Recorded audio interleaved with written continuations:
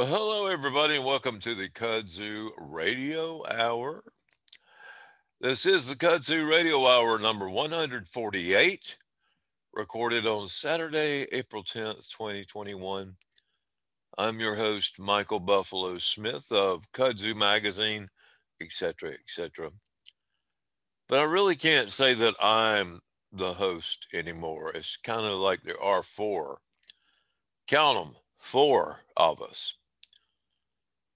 And we'll have those guys joining us very soon.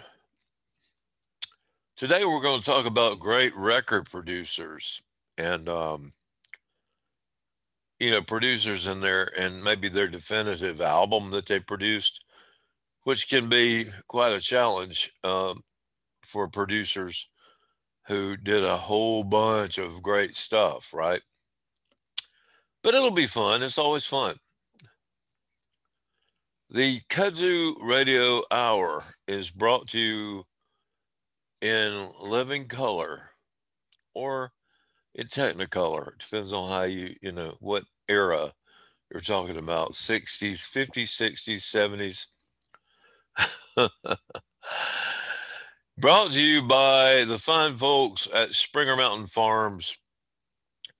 Springer Mountain Farms has fresh chicken responsibly raised on family farms with no antibiotics, no hormones, no steroids, no animal byproducts ever. Get more information or order online at springermountain.com.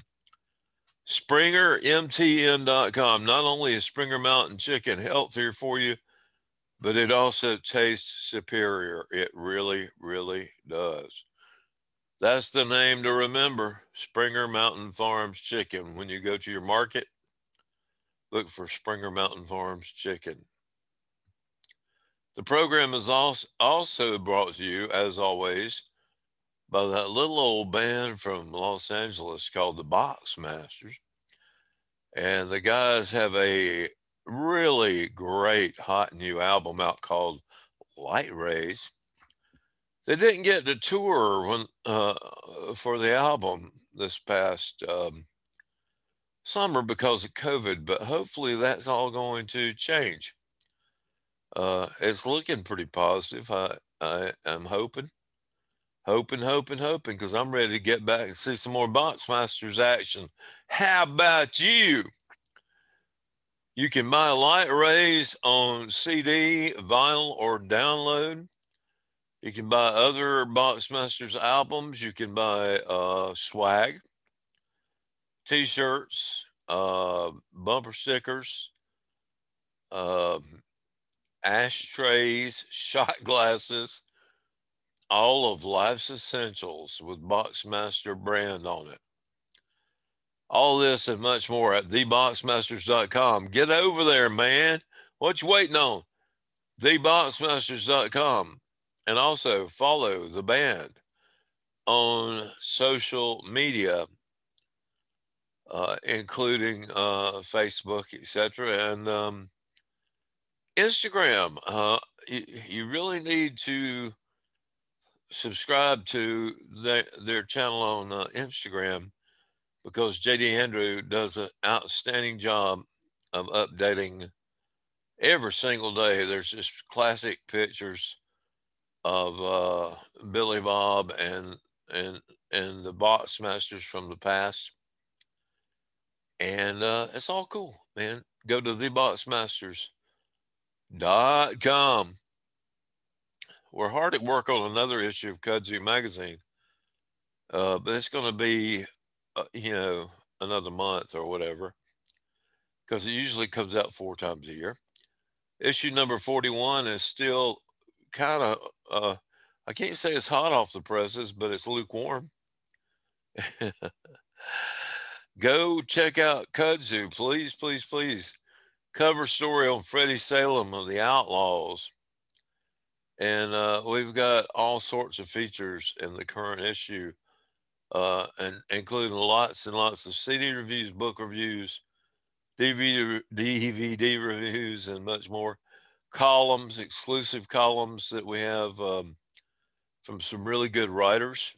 And all this and much more. Just go to kudzumag.com, KUDZOOMAG, kudzumag.com. Also, while you're out there surfing the quote web or internet, whatever you want to call that thing,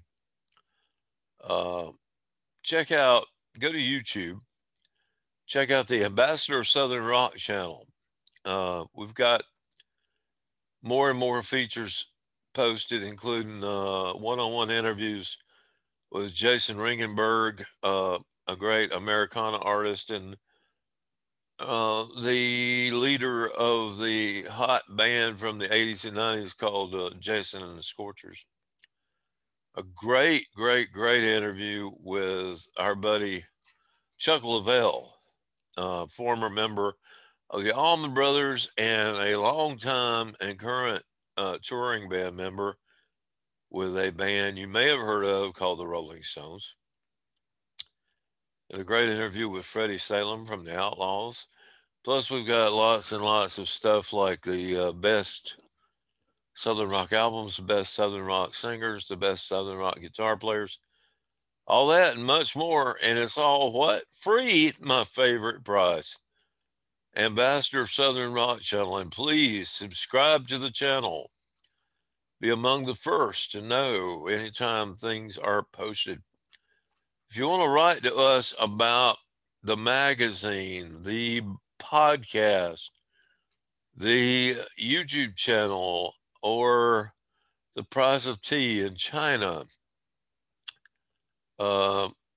which I have no earthly idea, just write to us at kudzumag@yahoo.com. KUDZOOMAG, kudzumag@yahoo.com. So we're going to kick it off with a little bit of music. This is from a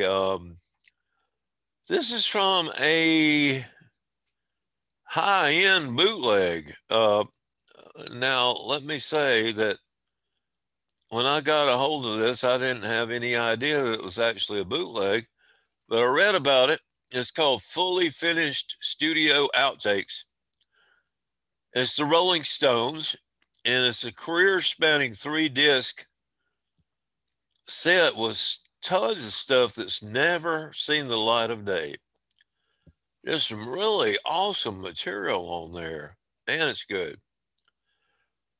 Well, the record companies in both England and the United States are up in arms about it. They can't figure out how all that stuff got packaged and leaked, but it did. And it's all over the place now. So it's like, maybe we can see a proper packaging of it. It deserves it. The song we're going to play, it goes back to 1975. It's called Scarlet. So this is, of course, the one and only Rolling Stones and Scarlet on the Kudzu Radio Hour. We'll be right back after this song with the whole Hee Haw gang. Yeah, man.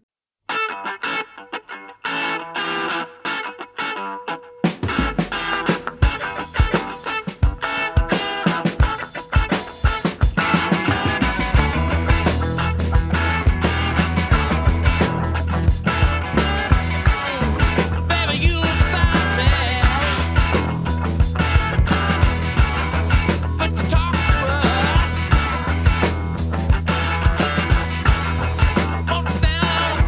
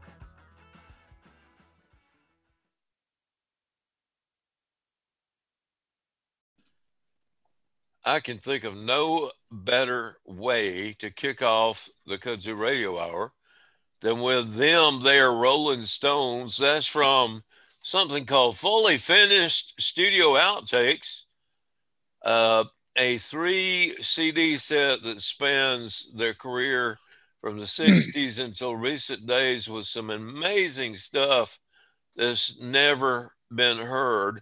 I've been reading a lot about it online, and there's some real, I mean, hardcore Stones fans that are just freaking out because they didn't even know about some of this stuff.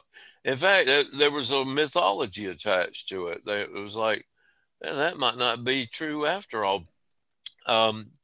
Please welcome 2 of my 3 co-hosts. The other one will show up later when he gets through goofing off, all the way from Massachusetts.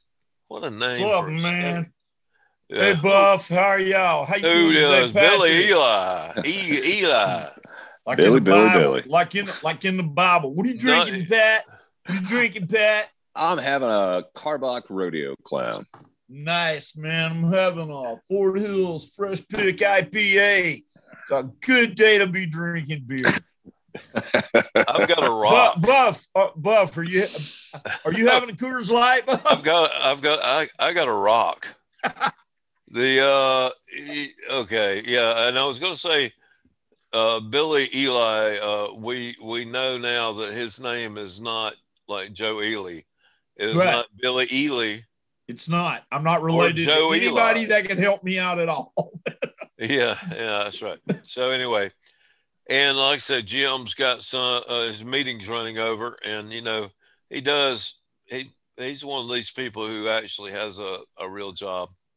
What he told me was he was being detained by the federales at the Weslaco border crossing. That sounds more like him. Well, all the because that mild-mannered shit's a ruse, man. He's a troublemaker to the bone.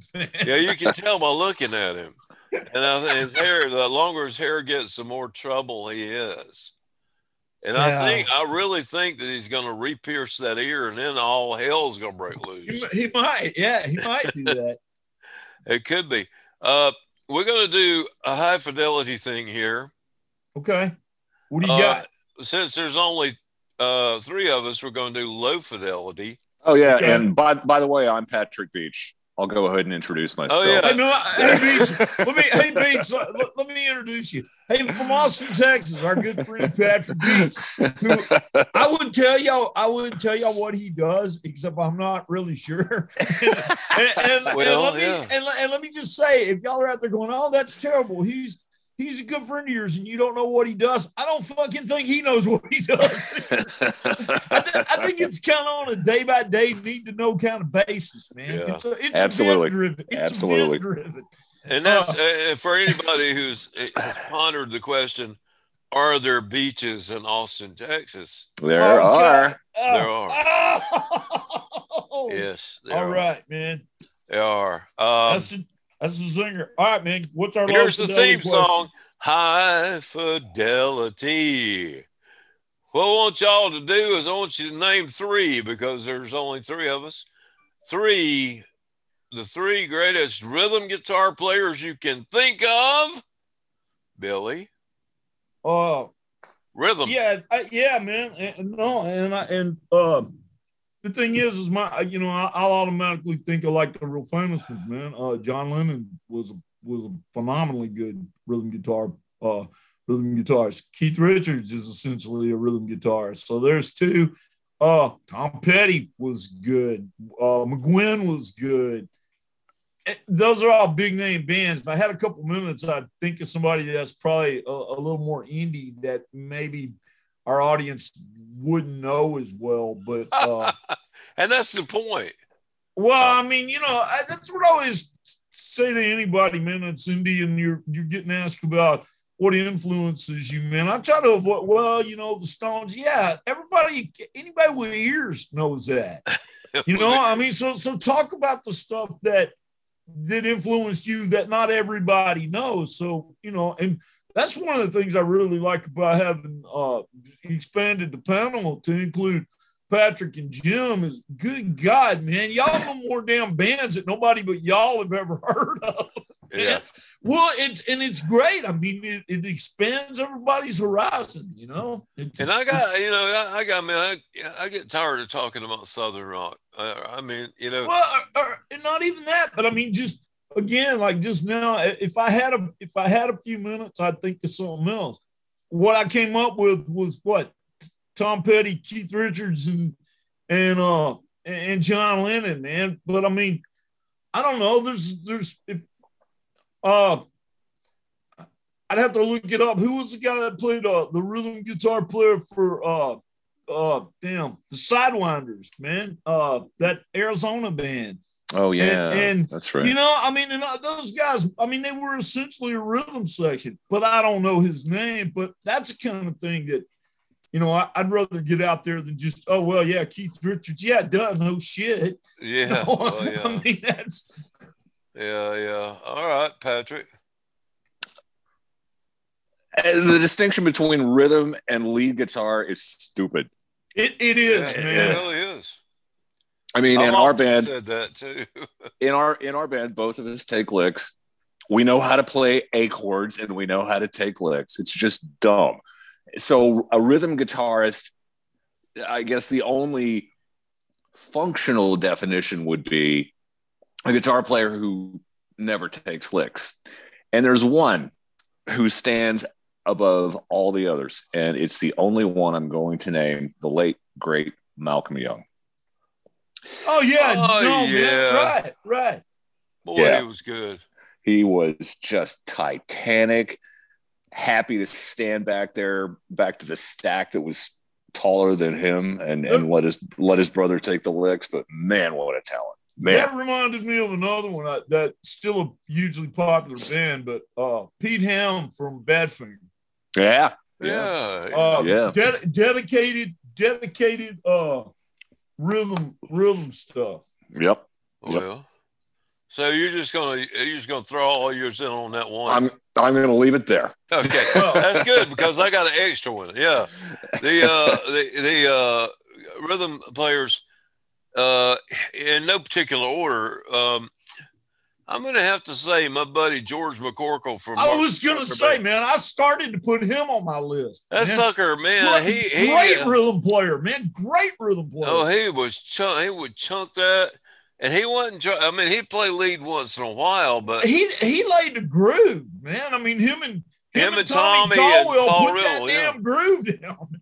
Right? Yeah, they were the bases for Toy to show off and for Doug, but yeah, and that that's the extent of my Southern rock contribution on the thing.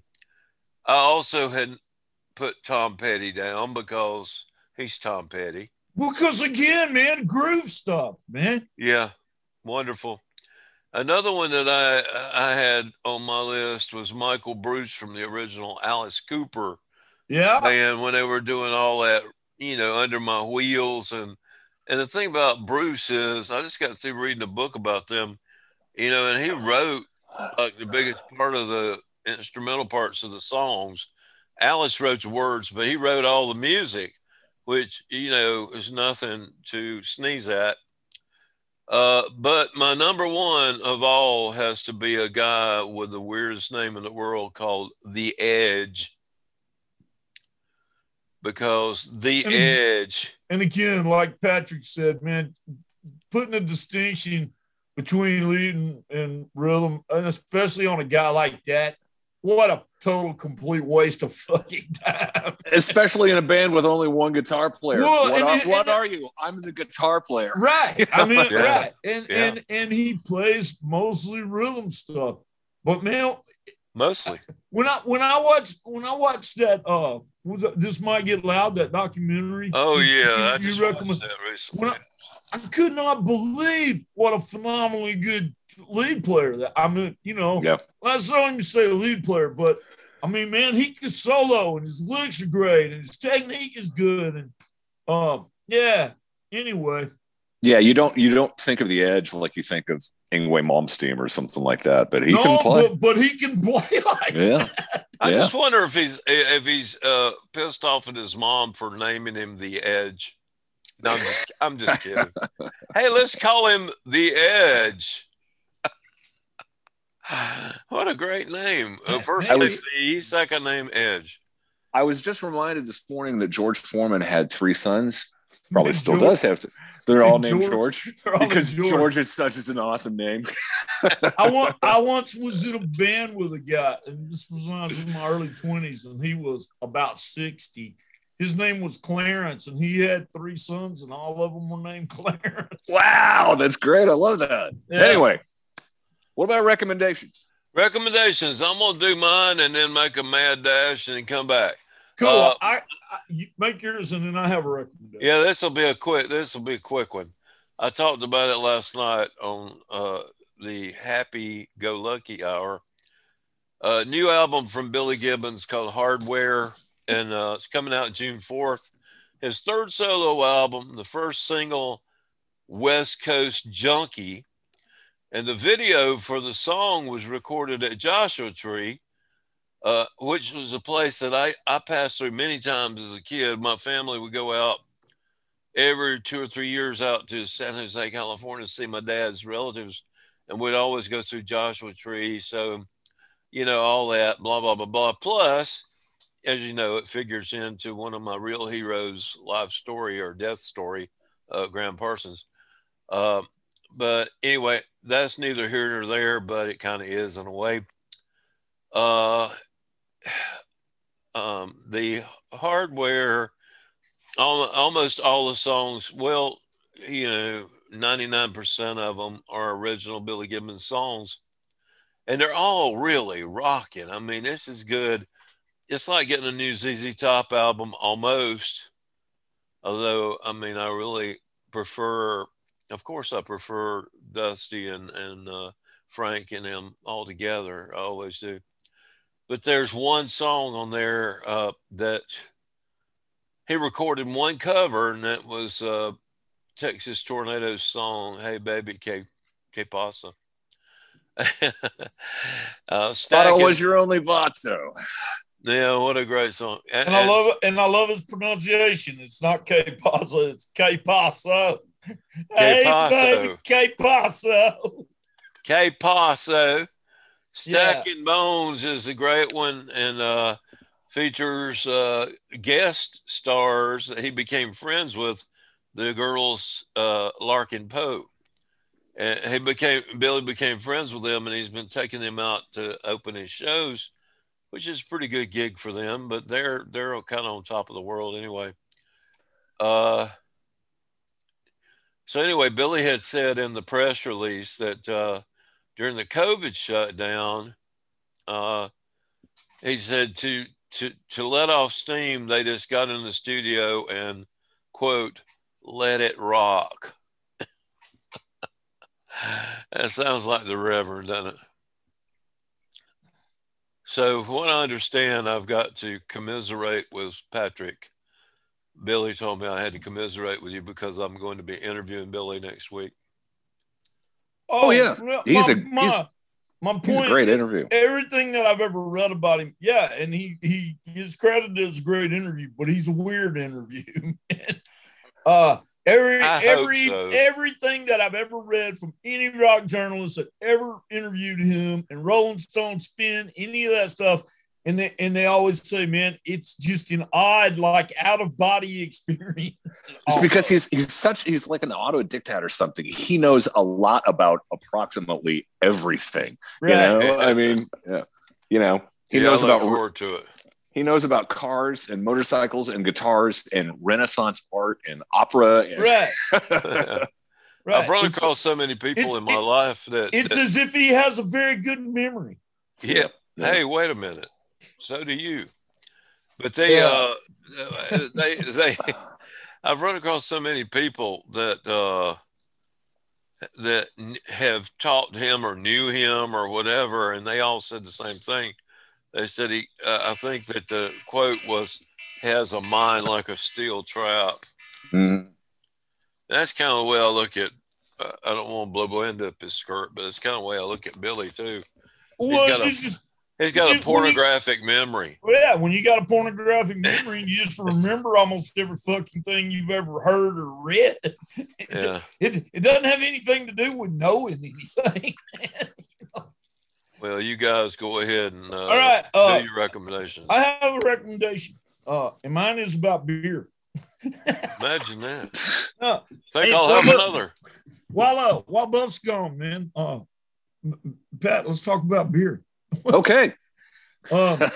So yeah, I'm drinking this Fort Hills and it's IPA, and as you know, I historically have not been a big fan of IPAs. This one is it's a little bit lighter than a lot of them. You know, it is kind of hazy. I'm still unclear as to what that haze is. It has something to do with.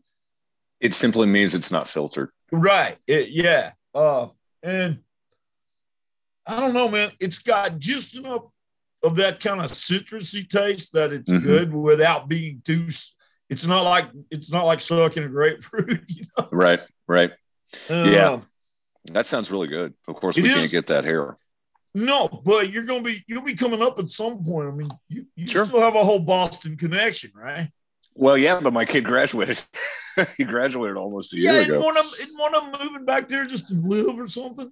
He moved back for like a month around Christmas time, or maybe it was Thanksgiving, and it didn't work out. It was not the situation he was looking for, so that didn't work out. But yeah, I've never been around Greater Mass that much. I've only really been to Boston and the Vineyard. So yeah, I'll come see you. Yeah, man, I think you'd like it. A lot of breweries, and they're all in walking distance of my house. Awesome. Yeah, and scary. You know, the Faceback Wayback Machine is always kicking out memories. And this week, I guess it was 6 or 7 years ago, I was in Portland to see the Replacements. And my first 3 hours in Portland, I was at 3 breweries. It's like, I have to move to Portland. That's all there is to it. Right. Yeah. And you should have done that before Rick Degman left. That's right. Back to Chicago. Okay, so what's your favorite all-time Replacement song? Mine is Little Mascara. Yeah, that's a good one for sure. It is, man. I mean, lyrically, it's good. It's a great story. It's pumping rock tune. It's sort of equal parts musical genius and garage band. All right, gun to my head, Left of the Dial. That's a good one, man. Yeah. It totally rocks. It's about college radio and missing somebody, and it may or may not be about one of the women who was in Let's Active with Mitch Easter, but God, that song just kills.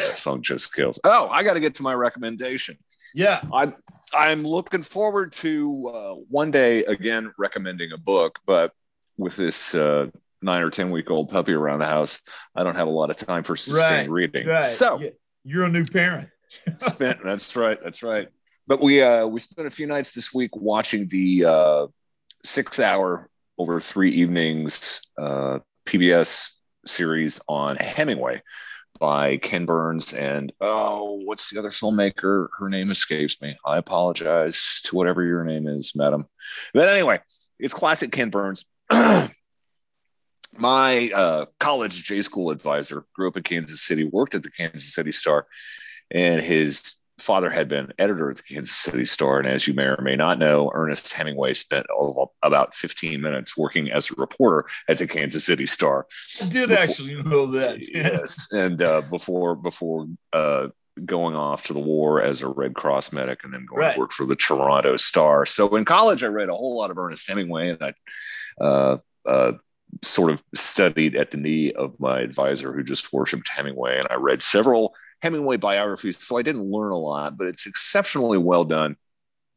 And it's really interesting to think about Hemingway, this man's man, the great white hunter, the boxer, the bullfighter and all. Deep sea fisherman, through the prism of the Me Too movement that we're still now in.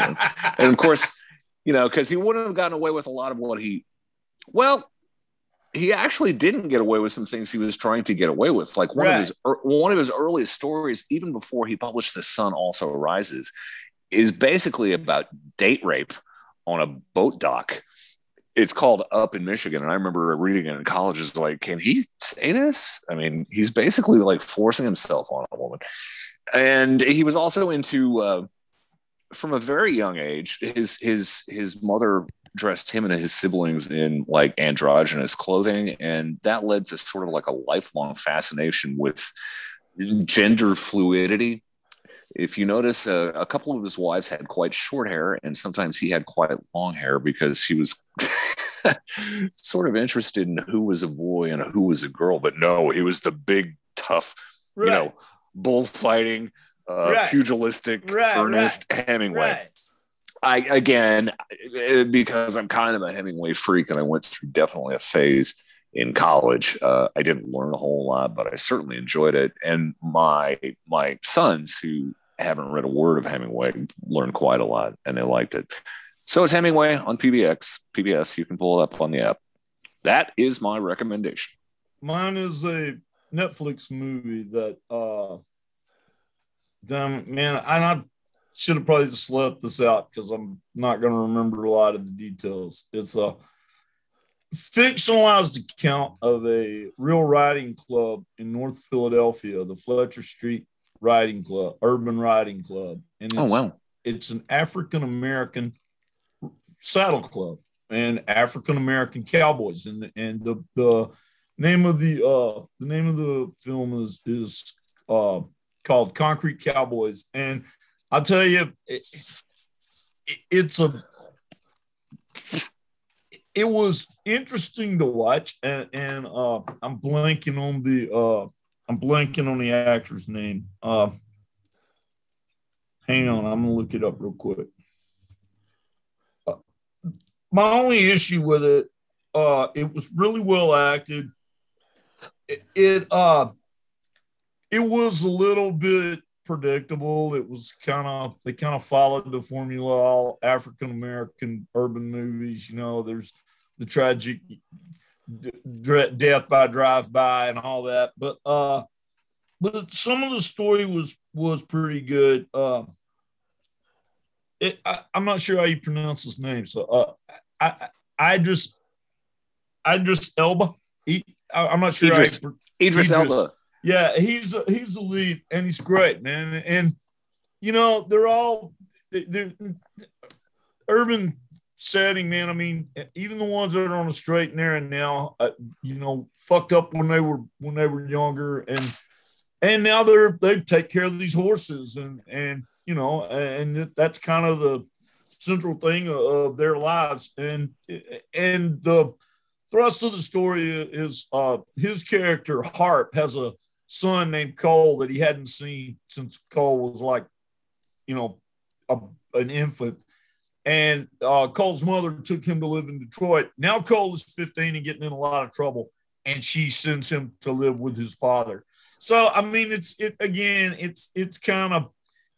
little, formula heavy, but the acting is still good and the performances are good. And a lot of the extras in it are actual members of the Fletcher Street Riding Club. So, yeah, hour and a half. It's on Netflix. Not the best movie I've ever seen, but it's not bad. And I have to watch that. I just came across that this morning. I hadn't heard a thing about it, but of course, Idris Elba broke out on The Wire. And that guy is so good looking. You couldn't even understand what he was saying because you can't stop looking at him and your ears stare. I mean, he's incredibly good looking. And the performances, and I'll tell you straight up, man, the script, it's okay. It's not great, but it's okay. Story, it's okay, not great. But the performances are stellar, and that's the entire cast, the whole damn thing.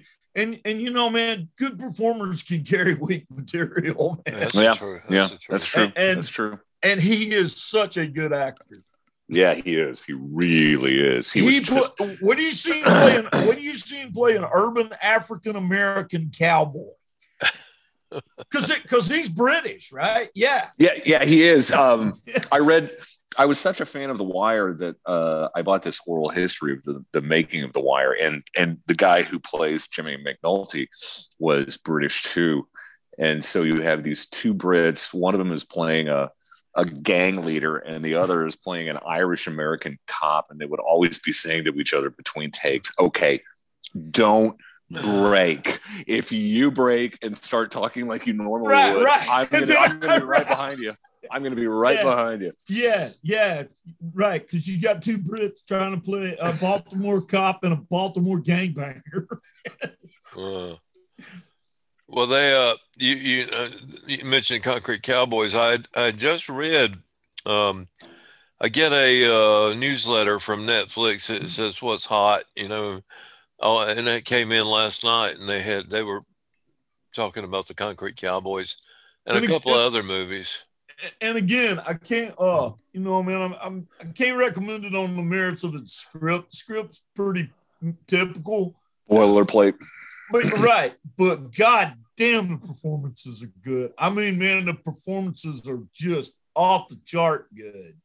And that's what I like. I like as somebody who studied theater and acting. That's what I go for. I mean, I love the scripts as a writer, but I love to see an actor's movie. It's like, where the acting is just so good. I would say this about the movie that they're trying to make. That they were making, and the subject matter that they were dealing with. And really, man, any subject matter, if you're going to get down and take a microscopic, dialed in view of any particular like subculture, you're going to get the same damn story over and over and over again. It would be the same no matter what group you're looking at. Now, that's about Philadelphia, inner city African-American community. And the part about so many of them getting killed in drug-related activity, gang-related activity, there's a reason that they write about that, because it happens a lot. And, so in that respect, it's not just like, oh, well, it's just old hat stuff. I mean, it feels real, but I mean, there's not anything in there that's real, that's going to plot twist you, or you're going to go, oh, wow, I didn't see that coming. No, you're going to see all of it coming from a mile off. But the performances are still just amazing. Well, all right. That sounds good. Well, let's play a song and then come back and do the talk about producers. And I need to go first because I'm gonna have to cut out pretty soon. Well, today's my Griffey day. Yes, I understand. All right, I'm gonna grab a beer while you play that song. All right. Well, all right. I'm gonna play one by the Allman Brothers Band from their second album, Idlewild South, and I love this song. It's called "Please Call Home." And we'll be right back with more on the Kudzu Radio Hour right after this.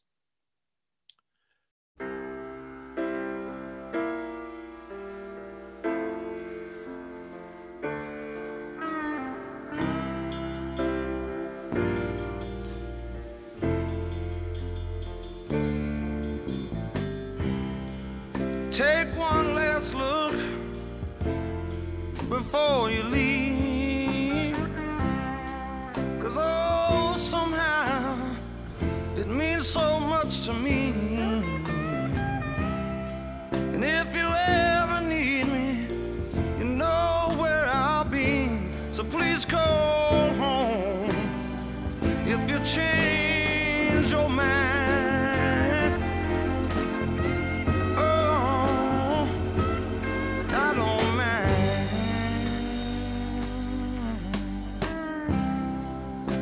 I saw it coming day by day, but oh, I could not stand the failure. Before you leave, there's just one thing I must say. Please call home if you change your mind. Oh,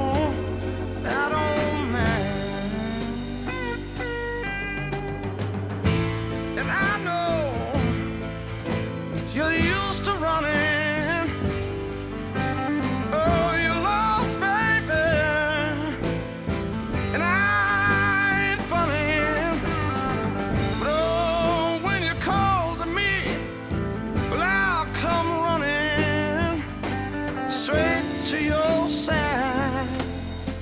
Again I confide in you.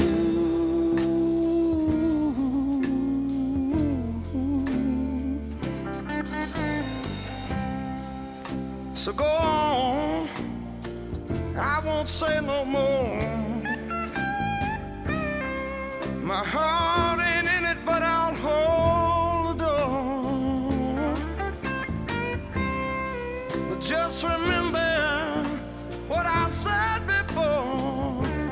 Please go home if you change your mind.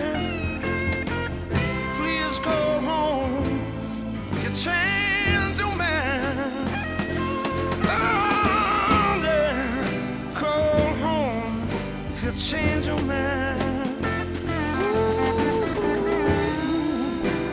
Call home if you change your mind.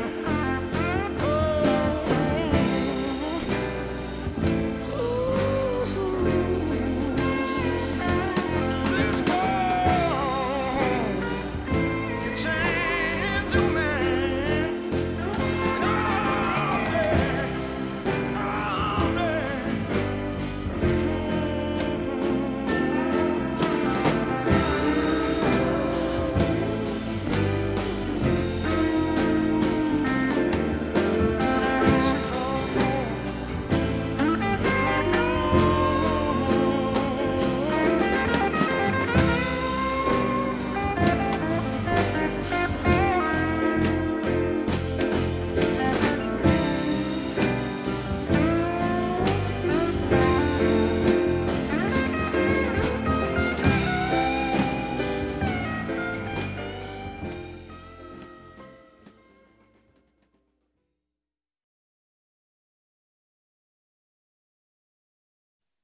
And just like that, we're back. That's the Allman Brothers Band from the album Idlewild South. And the song is called Please Call Home. And I see Jim is in the waiting room. So pardon me, folks, while I admit this young man.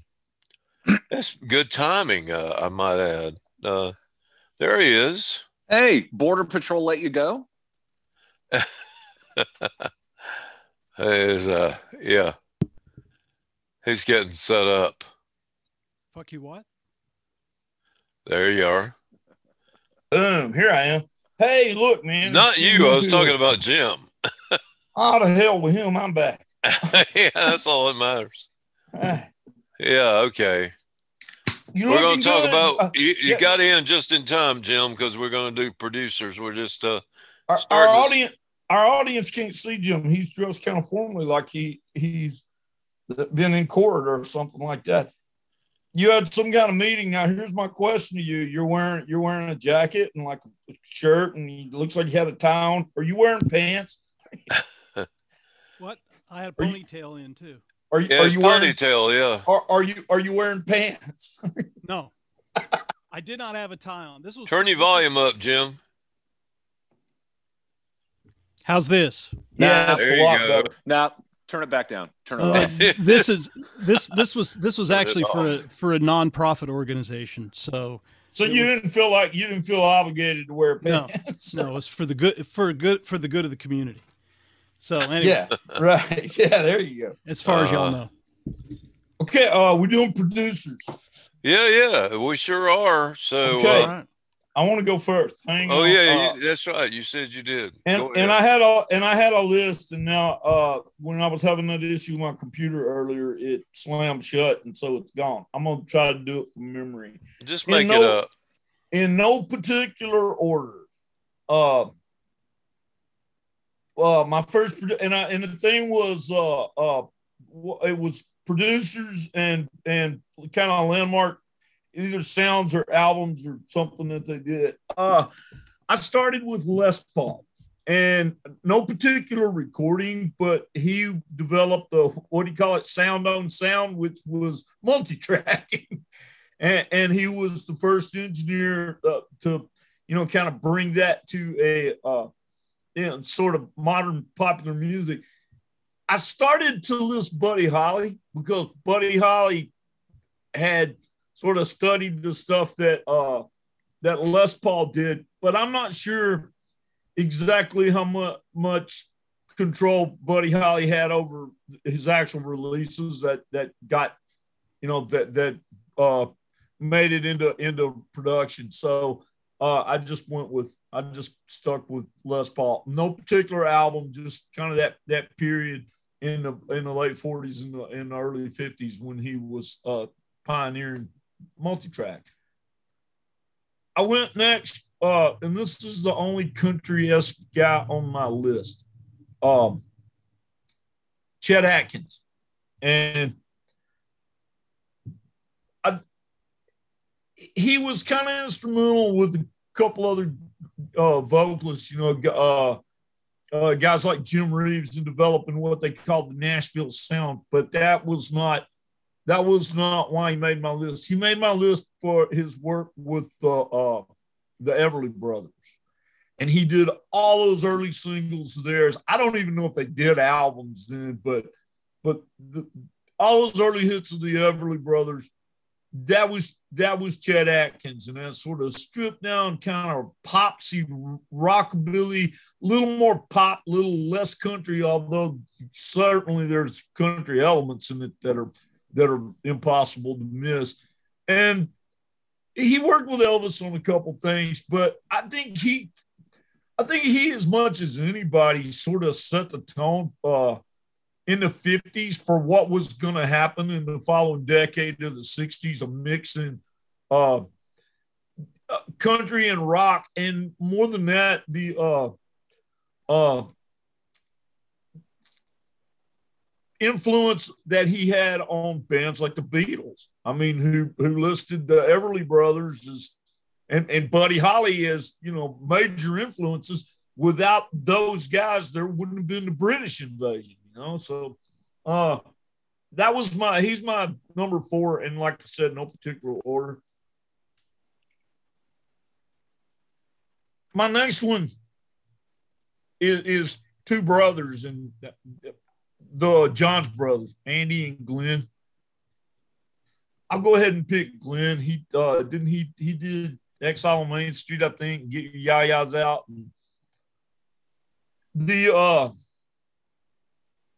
he also worked with the Eagles, and I know that's Kiss of Death, Stake Through the Heart now, but go and look at the albums that those two brothers produced, and then go and look at a timeline of the rise of album-oriented FM radio, man. And again, I don't know that there would have been album-oriented, FM radio as we knew it without record producers like that. Just, the stuff that he produced are still, they're still staples of kind of held up as gold standard of what are great albums. My fourth one or second one, depending on which kind of way you're wanting to look at it, is Paul Rothchild. Am I saying that right? Rothchild. He produced the Doors' first, 4 albums? Four or 5 albums. But that first album that they did, and was that 67, the Doors, that had Break On Through and The End and Light My Fire, and it kind of gets lost now. But go back and listen to any other record that was made that year and then put that record on, and you'll see how different that was from anything else being done at the time. And again, what he did there, kind of that sort of psychedelic blues, but it was a lot more controlled than in my opinion, than the things like Jefferson Airplane or the Dead. They were doing that stuff, but it was jam. Their stuff was more jam based, and it was noisier, and it was busier, and it had more stuff. And that Doors record was pretty damn streamlined, man. It was not busy. It was very tightly focused, but it still got all those great sonic tones on it. And it's hard for me if somebody even asks me what kind of music that is. I don't even know. It's kind of blues. It's kind of psychedelic. It's got an element of show tune in it. It's, you know, the heavy keyboards, but damn fine guitar playing, you know. So I think that album, The Doors, I think it kind of set the tone for albums that were going to be made over the next 10 years. And in my last one, Terry Messler, and he produced the Ballad of Easy Rider for the Byrds, which, you know, Sweetheart of the Rodeo gets credit for being the first country rock album. I don't 100% agree with that. Ballad of Easy Rider got pretty close. And again, he did a great melding of folk and for that time, contemporary rock. And that was sort of a pivotal album, you know, that again influenced people and musicians and producers and writers for, you know, the next 10 or 15 years. So that's my 5. Nice. Comments. Anybody got comments? Like it. Great list. Yeah. Great list. Did I get on anybody's feet? Did I pick anything that anybody else had picked? I'm good. Just one for me. Which one? Glenn Johns. Yeah, I figured somebody here would pick one of them. That's why I picked Bud. And Andy worked on some great stuff too. He did. You know? Yeah, he did. Anyway. All right, cool. Let's let Jim go next. Sure. Yeah, and then because I want to stay here and pick at his list, and then I got to ring off. Sure. I mean, just like I always do, I'm gonna talk a little bit about what this category means to me first, and because, you know, with apologies to Raymond Carver, what we talk about when we talk about producers, because there's a producer, there's an engineer, there's a mixer, and while an engineer and a mixer are probably discrete enough categories, a producer might do both engineer and mix and produce. Right. So engineers can have a wide variety of roles, which could be just as making sure that the sonics are there, the way the band wants them, to being involved in the mixing process and deciding what the final product sounds like, or even down to helping write songs or play. Yeah, sometimes. Yeah.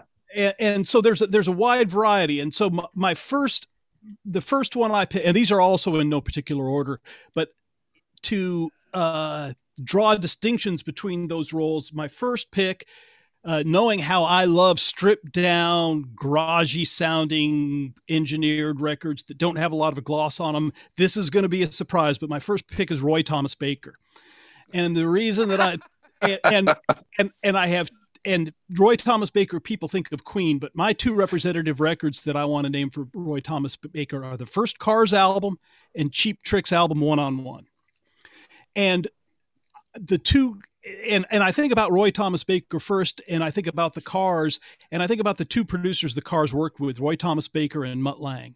And to me, Mutt Lange is the kind of producer that goes way too far in making the records his own.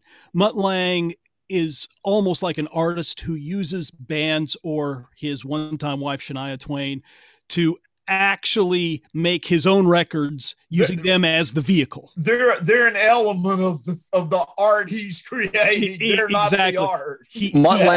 Mutt Lange is the Alfred Hitchcock of producers. Except Alfred, perfectly well said. Except Alfred Hitchcock was a great director, and I don't like Mutt Lange's production. But other than that, come on, Back in Black. Well, Back in Black is an exception. Mutt Lange, I will say that Mutt Lange's productions sound great in strip clubs.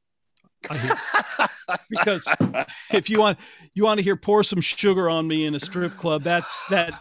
I actually do want to hear that. It's been a long time since I've heard that. Or "You Shook Me All Night Long" for that in a strip club. Yeah, but that snare drum, which is actually about 5 different things recorded on top of each other, including white noise and Simmons electronic drum toms are in this snare. It's just way over the top. But to me, Roy Thomas Baker does what a great producer should, which is helps a band realize its vision through sonics. And I think that's what he did with the Cars' first album. I think that's what he did with Cheap Trick's Next Position Please, One on One. In contrast to Next Position Please, the next Cheap Trick record that was produced by Todd Rundgren that sounds like a Todd Rundgren production, Todd Rundgren who's not on my list.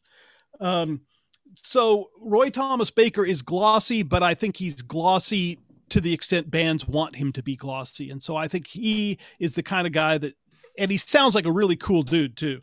So he's the kind of glossy producer that I think does the right thing, which is helping a band realize its vision through sonics. Speaking of which, my next person on the list, talk about wanting to help an artist realize its vision through sonics, because there is no sonic signature of this guy. This guy is so varied that I had to pick at least 4 albums as his representative works. Run DMC's Raising Hell, The Cult's Electric, Tom Petty's Wildflowers, and Johnny Cash's American Recordings, and that's Rick Rubin. I started to put him on my list too, man. The same guy produced all those records. I hate you, Jim. He is phenomenal. Yeah, I hate you, is Jim. phenomenal. And actually, This is one of my main ones, man. I left him off of my list for the exact reason you put him on. I was looking for guys that definitively kind of changed the way we heard music and made records, and that's not him. Like you just listed 4 records that if you did not know it was him doing it, you wouldn't hear anything in there and go, "Oh yeah, Rick Rubin." But those are at least arguably each of those artists' best records. Yeah. I mean, agreed, man. And you know, there's been some talk about, well, Rick Rubin, you know, has a whole staff and he trains people because he's produced so many records that he's not really there the whole time. And he's got engineers that he's trained, and he's got people that go in and do some of the work. Because if you look at the list of records he's produced, it's not humanly possible for him to have been present at all the sessions for all those records. But he has an ear. He works with artists he wants to work with and has an ear for what that artist wants to express and helps them achieve it. Right. The fact that he has a big staff doesn't take away from that, man. And that is just the ultimate for me for a producer. He comes in and says, okay, what is this band trying to achieve? How can I help them get there without becoming Mutt Lange? Right. And so that's why Rick Rubin is on my list. My next one on my list was Glyn Johns. And Glyn Johns from the engineering point of view, because Glyn Johns started out as a great engineer. Right. And all those early Stones records he engineered. And then, he became a producer, Led Zepp 1, Who's Next, and The Clash's Combat Rock, which was one of his favorite records to produce, actually.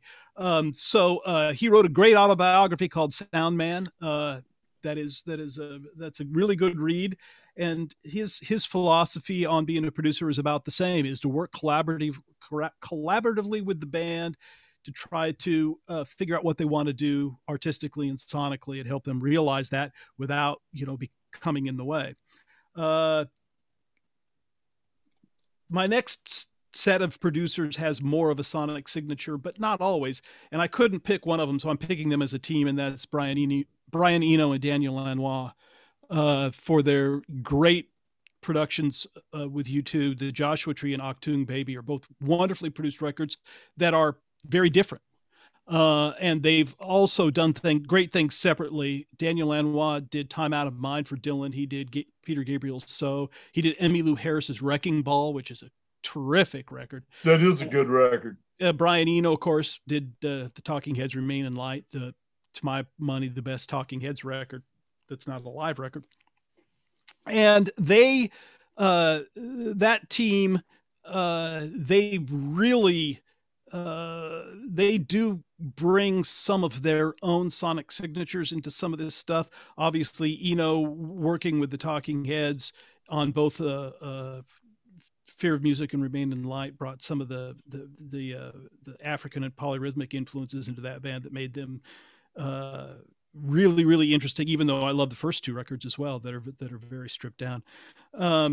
But you know, their sound wasn't, you know, kind of helped define some of the stuff we heard in the 80s with the big production. So I've got them on my list. And my last one on my list is someone who insists he is not a producer, and that's Steve Albini. He, you know, thank you, Mr. Beach. He is, you know, and he is, to me, you know, his goal is very much what I think a producer should be, which is helping a band realize its vision. But he refuses to call himself a producer. He won't take a percentage. He won't take royalties. He does everything for a flat fee. And he says he will credit himself as recorded by Steve Albini. Doesn't say produced.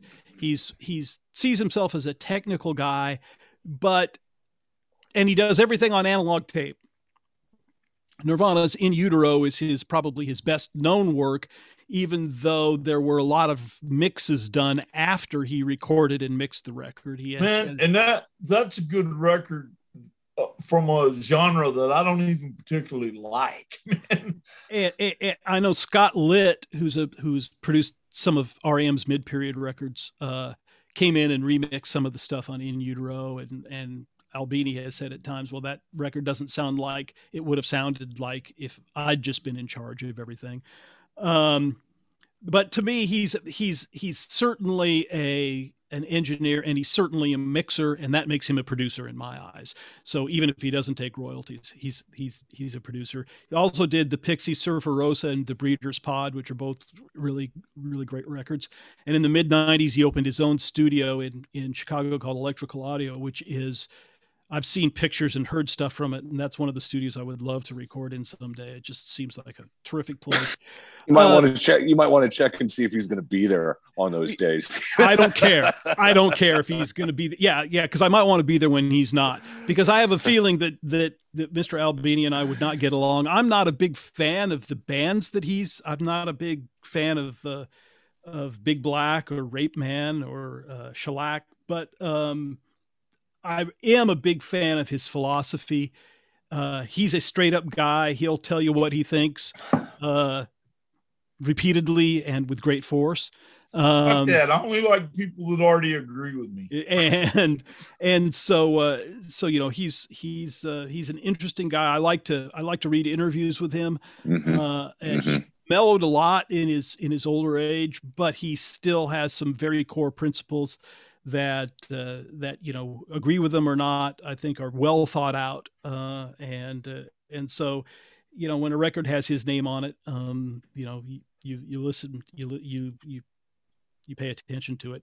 I didn't mention George Martin because to me, George Martin is in a class of his own. Yeah. We could talk about George Martin as a producer and how the influence he had on the Beatles. But so I didn't even list him because he's a category of one to me. So those are my five.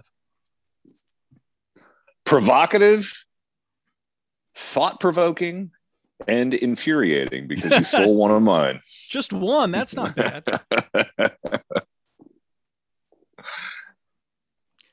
Hey, Buff, we can't hear you if you're talking. Thank you for telling me that. And now we can. I had it on mute. Jim, you weren't here earlier when I told the guys that I was having an off day, so I'm just kind of like, I don't know what's wrong. I think I probably just need to go to bed until tomorrow morning. Sometimes that's what you need. Yeah, sometimes it is. My producers, and I'm not going to say that none of them have been mentioned yet because one has. I'm going to start with a Southern rock producer by the name of Paul Hornsby, who I just got through writing a book about, and it is out now for all you book buying people. It's called Fix It in the Mix, the memoir of Paul Hornsby of Capricorn Records.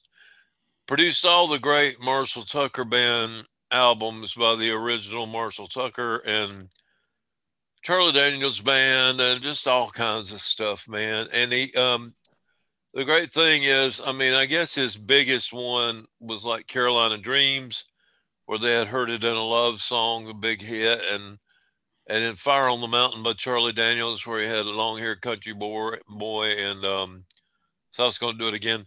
And the great thing about Paul is he's also a great piano player. So all these songs, I remember when I first met him, I said something about, boy, Chuck Leavell sure sounded good playing that lead break on Heard It in a Love Song on piano. And he said, that wasn't Chuck, that was me. I was like, oh, sorry. So anyway, it was, yeah, he played all that stuff. And prior to becoming the producer at Capricorn, he was in a band called Hourglass with Greg and Dwayne Allman, and they had a pretty good little career going there as a psychedelic 60s band out of Los Angeles. Pretty interesting. But anyway, Paul Hornsby is a great producer, and I would say that even if he wasn't the guy that produced my latest album. I've had two really great producers on my last two albums. I had Hornsby and Jim Hemphill. So anyway, that's my number 5. Number 4 is one of my favorite artists and also a great producer by the name of Todd Rundgren. And I think one of the earliest bands he produced was the all-girl band Fanny. He also produced albums by Sparks, Hall & Oates. I'm going to say that real fast.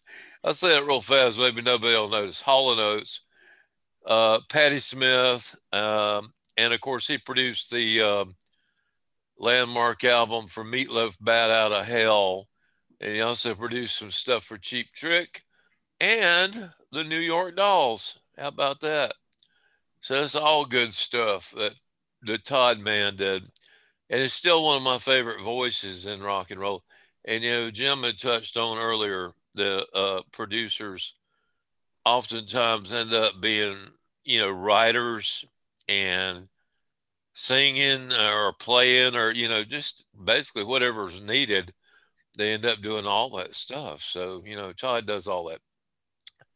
My number 3 is a young man named Bob Ezrin.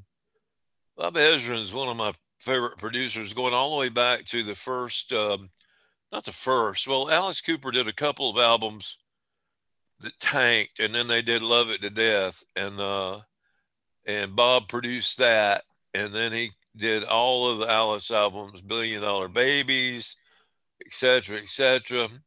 And then when Alice went solo in '75, he produced Welcome to My Nightmare. And of course, he also is very well known for producing Kiss and another landmark album, Destroyer, with the song Beth. And he also produced another actor-singer, Tim Curry, that played in Rocky Horror, Frankenfurter and Rocky Horror. He did 3 great albums, and they were all produced by Bob Ezrin. He also produced Lou Reed's Berlin and Peter Gabriel and Pink Floyd's The Wall. Yeah, his very unique production style, as anybody can tell you that has heard the Destroyer album, with all the sound effects and children and just whatever. I mean, he just put all kinds of stuff. Same thing with Pink Floyd. I mean, he's I don't know. Ezrin is just one of a kind as far as I call him a theatrical producer. You know, that's kind of what it is. My number 2 has already been mentioned, and that's Rick Rubin. But Rick Rubin, from Public Enemy to Beastie Boys to Run DMC to the Black Crowes to Red Hot Chili Peppers to Joan Jett, Tom Petty to AC/DC, and the cherry on top, the American recordings of Johnny Cash. Oh my gosh. And one of my favorites is the box set that they put out. There's 4 CDs called Unearthed. And what we're going to do at the end of the show today is we're going to play Cash's cover of Tom Petty's Southern Accents from that album. It's so good. And the thing that gets me about Johnny, I mean, I'd read interviews and stuff, and the man was in constant pain He had been in pain ever since he got his jaw broken, but he was in pain, real bad pain, physical and also emotional and everything. But yet, somehow or another, he persevered in those last few years with Rick Rubin. He just recorded a buttload of, and mostly, a lot of covers of just songs that he liked. But yeah, Rick Rubin, yeah, he's the man. My number one has to be my hero. I was so very fortunate to get to know him before he died, and that's Tom Dowd. The guy popularized the 8-track recording system for commercial music and popularized the use of stereophonic sound. He also pioneered the use of linear channel faders as opposed to rotary dials on audio mixers. My two favorite albums of all time are both produced by Tom Dowd. Allman Brothers at Fillmore East and Derek and the Dominoes, Layla and Other Sorry Love Songs. Did both of those. He also produced, Leonard Skinner, One More from the Road. And I've said it before and I'll say it again. I'm not the hugest Skinner fan in the world. I like him, but not, it was Southern rock was just not Tom Dowd's only wheelhouse. No. He also produced Aretha Franklin, Rod Stewart, Solomon Burke, Jerry Jeff Walker, Dan Penn and Spooner Oldham, Cream, Wilson Pickett, Eric Clapton, John Coltrane, Dwayne Allman, Chicago, Dr. John King Curtis, Otis Redding, Little Richard, Ray Charles. Oh, and that's just the tip of the iceberg. Anybody that wants to learn more about Tom Dowd, I have to say, go on Amazon and order the DVD called Tom Dowd and the Language of Music. What a genius. And then when you find out that he had a whole nother career before music as a member of the Manhattan Project. Golly, what a life. And I don't know what good it will do to even say it at this point, but I'm going to say my honorable mentions that I had were Brian Eno, and Chet Atkins.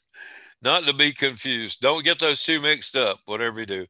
But Brian Eno, what a great producer with Bowie and Talking Heads and etc. On and on and on and all.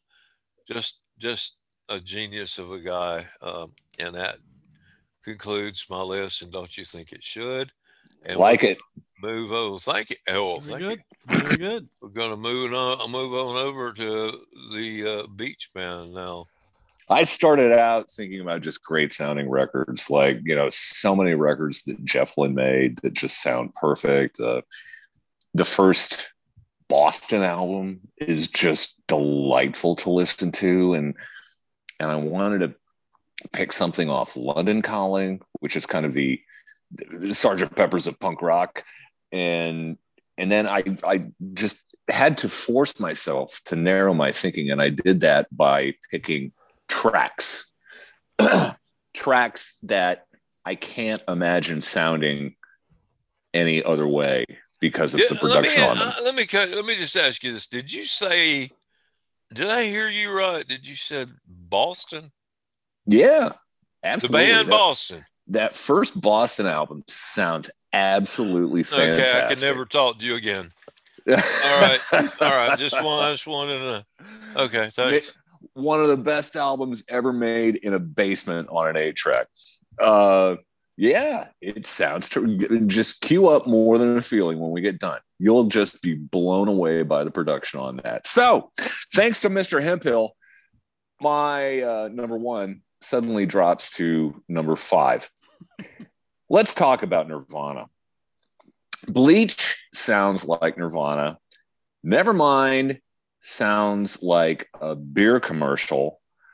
And thanks to Steve Albini, In Utero sounds like Nirvana again, as they sounded live, because I was lucky enough to see them one time live, back when Cobain was a mess and Pat Smear was the second guitarist, because Cobain couldn't be bothered to remember his parts.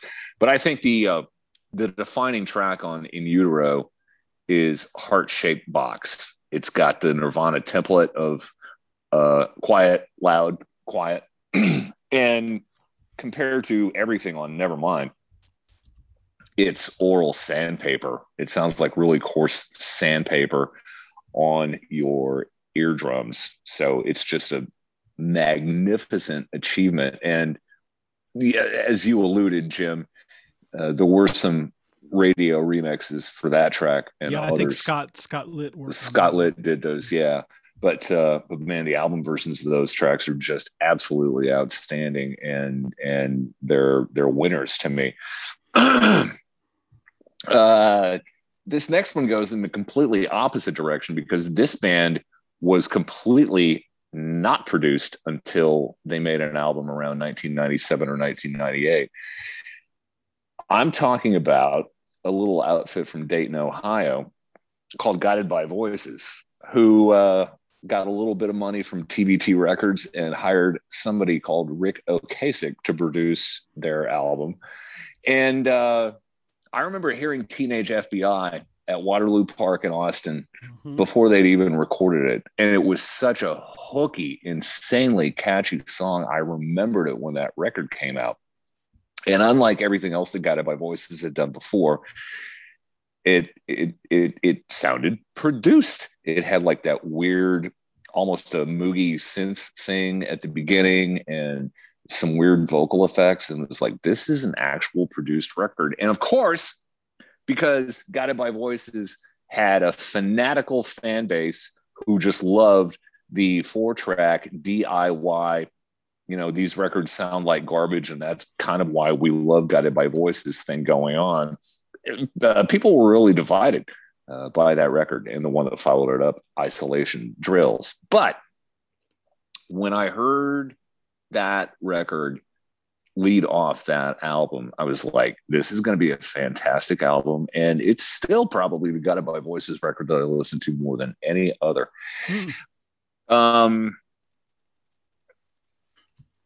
Now, moving on to punk rock's number one control freak, Bob Mould. When he put together Sugar, the leadoff track to their first album, Copper Blue, is The Act We Act. And everything is all there. Everything that Sugar was is in a single song. It is heavy. It's sludgy. It's crisp. It's melodic. And I think I have that record in 4 different iterations. I have the original CD, I have the remastered CD, I have it on vinyl, and I have it on 180-gram vinyl. And it just sounds absolutely fantastic. And Mould, of course, along with Grant Hart, had been producing since the last 3, I think, Husker Du albums. And he also had produced other bands while he was in Husker Du, while Husker Du wasn't a going concern. But he knows the sound he's going for, and he's very, very good at getting it. He's going to get it heavy and melodic and bright, and he's going to kind of bury his vocals so you struggle to understand what he's saying. But man, I love that sound to this day, and that's why I've been a fan for how long? 30-some years at least. Speaking of George Martin, you know what I'm going to say. It's so obvious. The album that he flew to Madison, Wisconsin in the dead of winter to make, with a little outfit from Rockford, Illinois called Cheap Trick. And it begins with the long, lingering, orgasmic chord that ends A Day in the Life. Stop This Game from All Shook Up. It's a terrific sounding song. It's not the best song Cheap Trick ever wrote. In fact, I'm not sure I've ever seen them play it live. Have you, Jim? When I saw them on that tour, I think they opened with that. Yeah. Yeah, maybe. But and you alluded to Todd Rundgren too, and of course, All Shook Up came out after they had stopped working with Tom Worman, and then by the time they got to Rundgren and Next Position Please, the joke was, it was that record should have been called Next Producer Please, because they just cycled through them right after their Roy Thomas Baker. Yeah. Mm-hmm. But it's a marvelous sounding record, and of course, they all, most especially Nielsen, were huge Beatles fans. Nielsen and Bunn played on Double Fantasy, of course, but it's got the strings, it's got the syncopation and the chord at the beginning, the chord at the beginning, the one that goes on and on and on and on and on and on and on. So my final one, my very last one, I guess it's kind of a guilty pleasure that I don't feel that guilty about. It's such an exceptionally well-produced song, and now a relic of a time that we'll never see again. Sweet Child of Mine by Guns N' Roses. Produced by Mike Klink. 8 or 9 of the tracks that wound up on Appetite for Destruction were demoed by someone else whose name escapes me at the moment. But every time, I don't go put on Appetite for Destruction that very often. But man, if I hear a Sweet Child of Mine come on the radio, I'm going to turn it up. That song has layers and layers and layers and layers and layers. The lick that Slash came up with, oh, and by the way, Slash was the second guitarist in Guns N' Roses. The lick was just a warm-up exercise that he had, and they built a song around it. And there's acoustic guitar that you don't really hear that much. It's just a little bit of angel hair. You have to listen carefully for that. And, it has soft moments and loud moments and explosive moments and just incredible production. And you can hate me for saying this, but I still love the sound of the drums on that record. They cut the drums for that record in 6 days. Everything else took a lot longer. But another reason that Appetite for Destruction is a relic is it was the last blockbuster album recorded in that way, on tape and cut with a razor blade. Klink was splicing together takes to make that record meticulously, and man, that is the standout track on Appetite for Destruction, and I can't imagine anybody else producing that. So those are my 5. I'm all in. Nicely done. Thanks. The one thing I would add is, if I could talk more intelligently and had more knowledge about hip hop, someone like Dr. Dre would probably be on my list as well, because hip hop is kind of a producer genre. But absolutely, so I'm just pleading ignorance on not having any of that genre in there. But right. So anyway, thought I'd throw that in there. First thing you do, you slow it down to way less than 120 BPM. Yeah. And when you get a mix, you see how it sounds on car speakers. Yeah, that's right. That's the truth. Yeah. You try different types of speakers. That's one thing I learned with Paul Hornsby, was he would take it out and play it in his car, but he also had a little set of cheapo speakers. See how it sounded through those. Yep. Just different ways. Because everybody hadn't got the giant studio speakers that he has, so it's going to sound different. But anyway, yeah, good list. So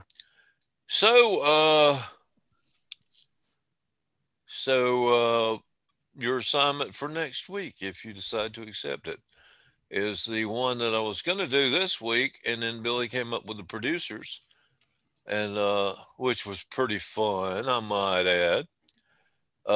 This one next week is called Tickling the Ivories. Well, and it's not necessarily just ivories. Great keyboard players, piano, organ, synthesizer, whatever. Just tell us who your favorites are and why. Just that easy. Show the keyboard player some love, Sound good? Sounds Okay. Sounds Okay. good. All right. All right. All right. Well, all right, guys. Thanks for doing it again. As always, we've managed to log quite a few shows here together, and I'm gonna go out with a. You can tell I'm off. I can't put a sentence together, but anyway, we're gonna go out with a Rick Rubin produced Johnny Cash cover of a Tom Petty song with all three of those names in a sentence. How can you go wrong? There you go. So it's there's a Southern accent where I come from, and I'll see you guys next time. And thanks again. All right. Be good. Be Rock good. on. Rock on. See y'all. Yeah.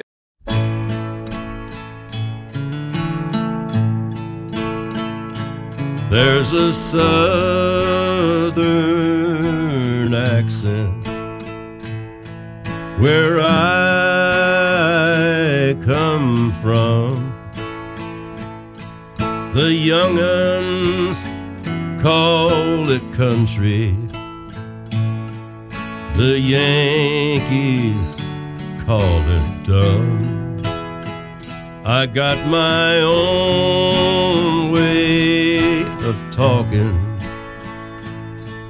but everything is done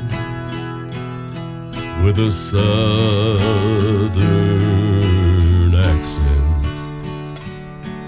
where I come from.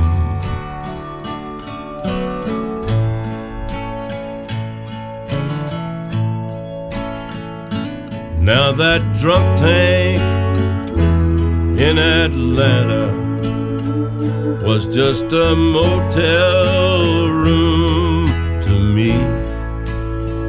I think I might go work Orlando if them orange groves don't freeze. I've got my own way of working, but everything is run with a Southern accent where I come from.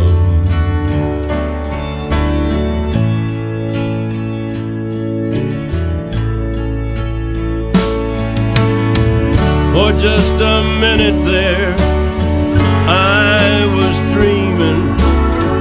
For just a minute, it was all so real. For just a minute, she was standing there with me.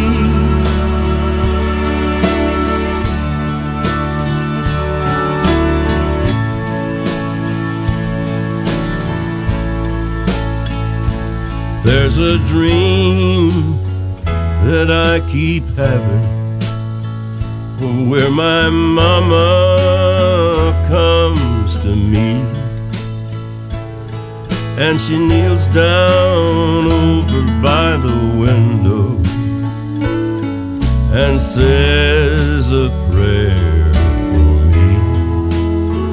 I got my own way of praying, and everyone's begun with a Southern accent where I come from.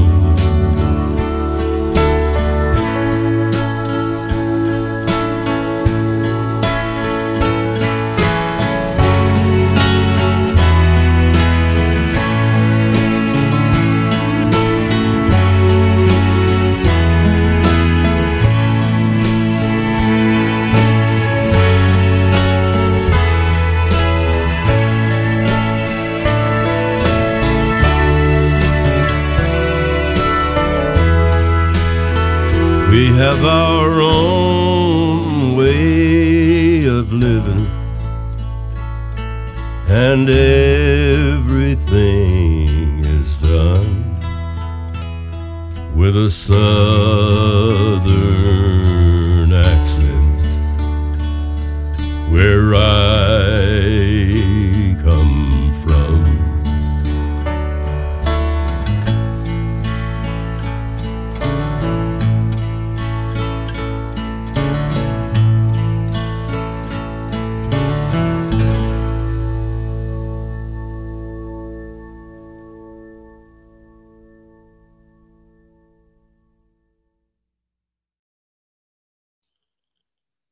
Man, yeah, I love that. That is the late, great Johnny Cash doing his cover of the late, great Tom Petty's Southern Accents. That was, of course, produced by one of my producers that I talked about today, Rick Rubin. See if I can say it correctly. Rick Rubin. What a great producer. And he did all those Johnny Cash American albums. And then this one here I pulled from the 4 CD box set called Unearthed. It's amazing how much great stuff Johnny did toward the end of his life through the pain, and he was in constant pain, but he was putting down tracks, you know. There are tons and tons of covers of songs that that meant a lot to him, including on Unearth. There's one that's called Mama's Hymnal or something to that effect, and it's just songs that he remembered from his childhood in the church. And there's just so many great covers on there, man. I mean, it's wonderful. He even does a Bob Marley Redemption song. It's just a great album. I can't say enough good about it. It's fantastic. But that is going to wrap up the program today. I want to say thank you to our to my partners on the program, Billy Eli, Jim Hemphill, and Patrick Beach. Thank you to all of you who listen in to the program. And a huge thank you to our sponsors. We really appreciate them standing beside us through all of this. And the sponsors would be Springer Mountain Farms. Springer Mountain Farms chicken. If you want chicken, you want it to be good, but you also want it to be healthy. Springer Mountain Farms chicken is raised on family farms, not corporate, with no antibiotics, no hormones, no steroids, no animal byproducts ever. Get more information. I don't know why I can't talk today. Get more information or order online at springermountain.com, springermtn.com. Springer Mountain Farms chicken. Yeah, baby. That's what I'm saying. The program's also brought to you, as always, by a rocking band called the Boxmasters. I just love these guys. Bud Thornton and J.D. Andrew are two prolific songwriters and great musicians. The Light Rays album, the new one, they recorded this during the lockdown and played all the instruments. They wrote all the songs, played all the instruments, and produced it and everything. Wow. I mean, that's amazing. The only time I've ever heard of anything like that was back in the 70s when John Fogerty did the Blue Ridge Rangers, where he was, where it was not a band, it was just him playing everything. It was so cool. The Boxmasters are just major talented. And Light Rays is a great album. I highly recommend you get it on CD or vinyl or downloads or all three of the above. You can find that and much more at theboxmasters.com in the online store. Check it out, theboxmasters.com. And tell them we sent you. Tell them Kudzu sent you, okay? And thanks for doing that. Okay, guys. Well, that's it. We will see you next week, right back here for another episode of the Kudzu Radio Hour. Thanks for listening. Take care, and we'll see you down the road. How about it?